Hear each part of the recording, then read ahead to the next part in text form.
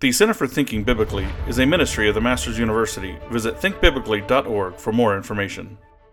Hello, I'm Dr. Grant Horner. I'm a professor of humanities at the Masters University on the north end of Los Angeles, California. I've been teaching here since 1999. I teach courses in Shakespeare and other 16th, 17th century authors.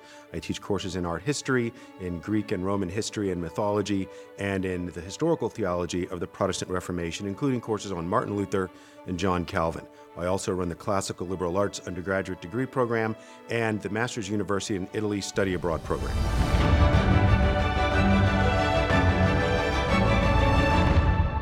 My interest in the humanities actually began with a wonderful teacher in ninth grade, European Civilization. We read this big, thick book that listed names and showed photos of paintings and architecture and historical events, none of which I knew anything all about.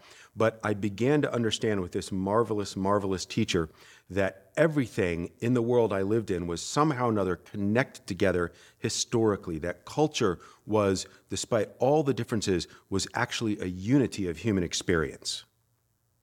The world into which Jesus Christ, the Son of God, was born was the ancient Mediterranean basin, and the culture was the Greco-Roman culture. One of the most recognizable of the pagan Greek and Roman gods was Mercury to the Romans and Hermes, or Hermes, to the Greeks. Everyone even now recognizes Hermes. He has the winged sandals, the talaria. He's carrying in his left hand, like any herald or messenger, the caduceus, the staff with two intertwined snakes rising up it. His purpose is to bring you messages. Now, he has a number of different jobs. For instance, he is the god of business and therefore of negotiation, the idea that there is give and take and reciprocity in every situation. He's also a divine jokester and a trickster, many times a deceiver, and primarily an ironist. And in modern English, Hermes has provided the word hermeneutics, which means interpretation. Now, one of the questions that you have as a believer and as a human is, what does everything mean? What does the Bible mean? What does the news mean? What does this painting mean? What does this novel or poem mean? What does culture mean? What is the meaning of life? What is the meaning of me and the meaning of God? What is the meaning of meaning? This is what I want to talk with you about, cultural hermeneutics. How do Christians best interpret culture theologically and, most importantly, biblically? Not only must we hermeneut culture, apply the idea of messaging, receiving communication from other sources and interpreting them. Not only must we interpret culture, we must learn how to think through it, how to decide what to accept and what to reject, what to approve of and what to disapprove of, what things to stay away from, what things to cling to. In other words, interpretation isn't just figuring out the meaning of a poem or a philosophical idea or a political position. It's actually an act. It's a praxis. It leads to action, or it should. Interpretation, hermeneutics, is important. This is why one of the greatest and most important of the Olympian gods was Hermes, the messenger god, the god of interpretation. So if we're going to talk about meaning, we're talking about not just what is the hidden meaning or the secret meaning, as I often hear my students, well, what's the secret meaning of this painting or the hidden message behind this poem? It's not usually either that simple or that complex. Real interpretation involves assessing value, deciding not just what is right and wrong and what is good and bad, but what is better and what is best and what is ultimately according to the will of God. And from that point, we can launch off into deciding what we can accept and what we can reject, what we can approach to with proximity, what things we need to keep at a great distance, what things we must avoid entirely, and what things that we can hold on to tightly. In other words, we're assessing value by responding to cultural objects, paintings, poems, novels, movies, television shows, music, the visual arts like sculpture, the art that you can walk into, architecture, as well as non-physical cultural objects like ideas, concepts, theories, value systems, philosophical structures, and political theories. All of these are what I call cultural objects, and we have to learn as believers how to assess those things biblically and theologically, and how to position ourselves in a certain way that allows us to honor God with our minds, our heart, our soul, our strength towards those objects. I believe that Scripture teaches us both implicitly and explicitly that believers must learn how to orient ourselves towards the cultures in which we find ourselves. Human beings, according to the teaching of Scripture, are fallen human beings. We also live in a fallen culture because culture is the product of who and what we are, what we believe, what we value, and what we do. And so in order to live a life that pleases God and does least harm to ourselves and others, we need to learn to properly orient ourselves towards the culture and the cultural objects that we produce and that surround us and that we consume, and make sure that those cultural objects, whether they are ideas or concepts or physical objects, do not consume us and become objects of idolatry. So as an academic, and before that, a believer, I teach a variety of courses that study culture. Essentially, I'm an intellectual historian, which means I study ideas and objects from the past through the present. My specialty is the Renaissance, so I'm trained in art history and in the literature and culture and philosophy of Italy and England and all of Europe from around the year 1350 to about 1670 or 80 or so. So I teach courses on Shakespeare and John Donne. I teach courses on some of the theologians and some of the preachers, the Puritans particularly. I spend a lot of time studying and teaching on the visual arts because I've been to Italy over 24 times currently. I spend a lot of time teaching in the museums and the palaces and the cathedrals of Italy, England, Germany, Switzerland, and other places. And I spend a lot of time doing what I often refer to as soaking in culture.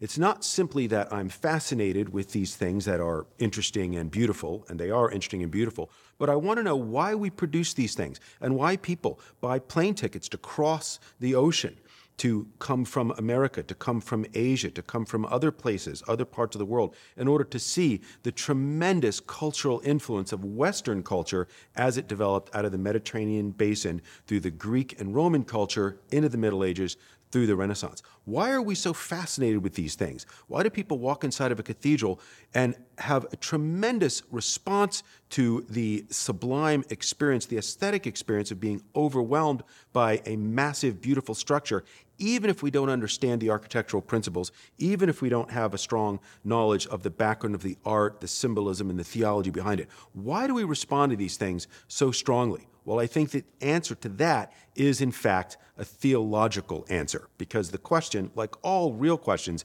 is a theological question. So what I want to talk about is a hermeneutics of culture. Well, what is culture? What does it mean? Culture is not just something that grows in your yogurt. Culture comes from a very old Latin word, cultus. It is the root of our word for cult, which is technically a word about religious belief and practice. It is where we get the word agriculture. Agris is the Latin word for a field, so it is the cultivation of the field. It's where we get our modern English word culture, and it is where we get the word for a kind of a very thin plow that is dragged through a field before we bring a wide plow. In other words, what a coulter does is it plows open the ground and it opens it up so that it can receive seed and fertilizer and moisture so something can grow out of it. So the ancient Roman Latin word cultus really carries with it the idea of digging, of tearing up, of going down deep and planting something that then grows and multiplies. So in a very real sense, I think that we can view culture, theologically speaking, as that which human beings have planted and that which grows up and reproduces. That's what culture is. It's what we make, it's what we do, it's what we create, it's what we believe, it's what we consume, it's what we in many cases enjoy, it's what in many cases we find annoying or difficult to deal with. That's what culture is. Culture is the product of human experience.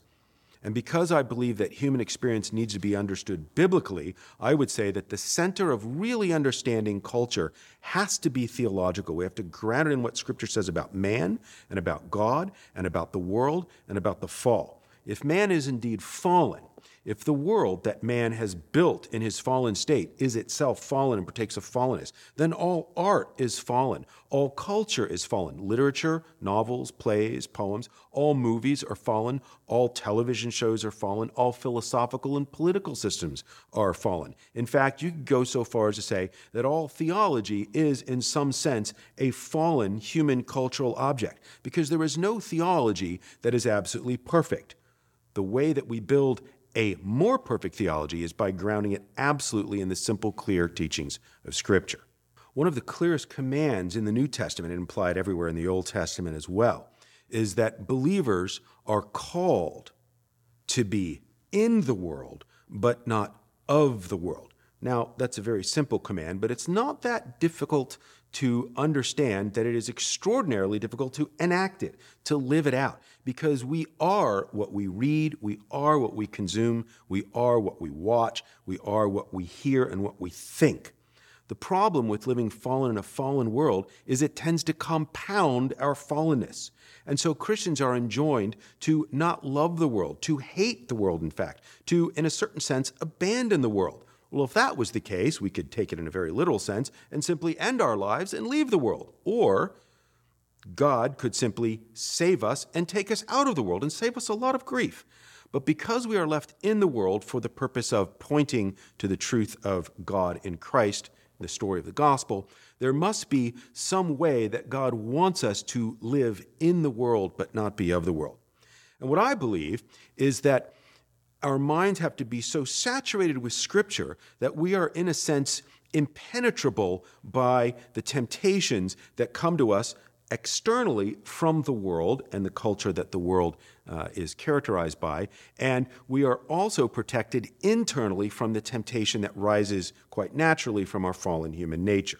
If we are to live in the world but not be of the world, I think what Scripture is telling us is that we are not called to resemble the world. The world is not our pattern. The world should not be the blueprint of who you become as you grow over time as a believer. What should happen is, after conversion, through the process of sanctification and what is called the washing of the water of the Word, over time, we will be mentored and discipled by other believers and by the Holy Spirit, and we will grow into a place where the world becomes less and less attractive, and we become more and more aware of our actual spiritual state, which is we are now living as aliens and strangers in the world.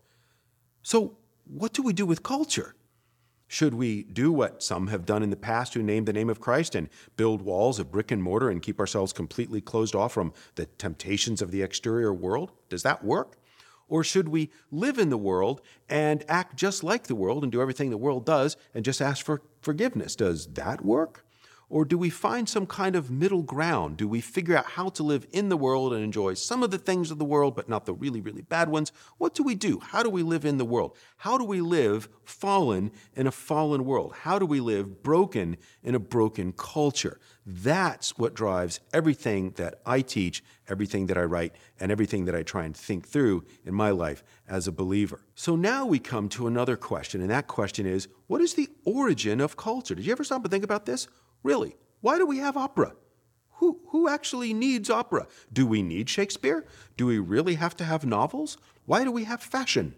Why not build little mud and stick huts and just live in those? Why do you need a Versailles? Why do you need a nice craftsman-style home? Who needs a Victorian house?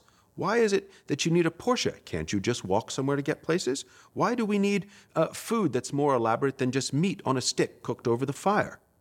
All of these things are cultural objects. Why do we develop philosophy? Why do we have Plato, Socrates, and Aristotle? Why do we have Sir Francis Bacon and Hegel and Kant and Nietzsche and Baudrillard? Why? Why do we come up with all of these ideas, all of these systems, all of these physical objects, all of these structures? Who really needs oil painting? Is humanity made better by the Mona Lisa or the inside of St. Peter's Basilica in Rome? Do we really, really, really have to have that big, beautiful dome on the American Capitol? Why do we have these things? Why do we have culture at all? And so what I want us to begin thinking about is the origins of culture, because origins are crucial. Thank you for listening to the Center for Thinking Biblically podcast. To help support this ministry, please visit thinkbiblically.org/donate. To learn more about the Masters University on campus and online undergraduate and graduate programs, visit masters.edu.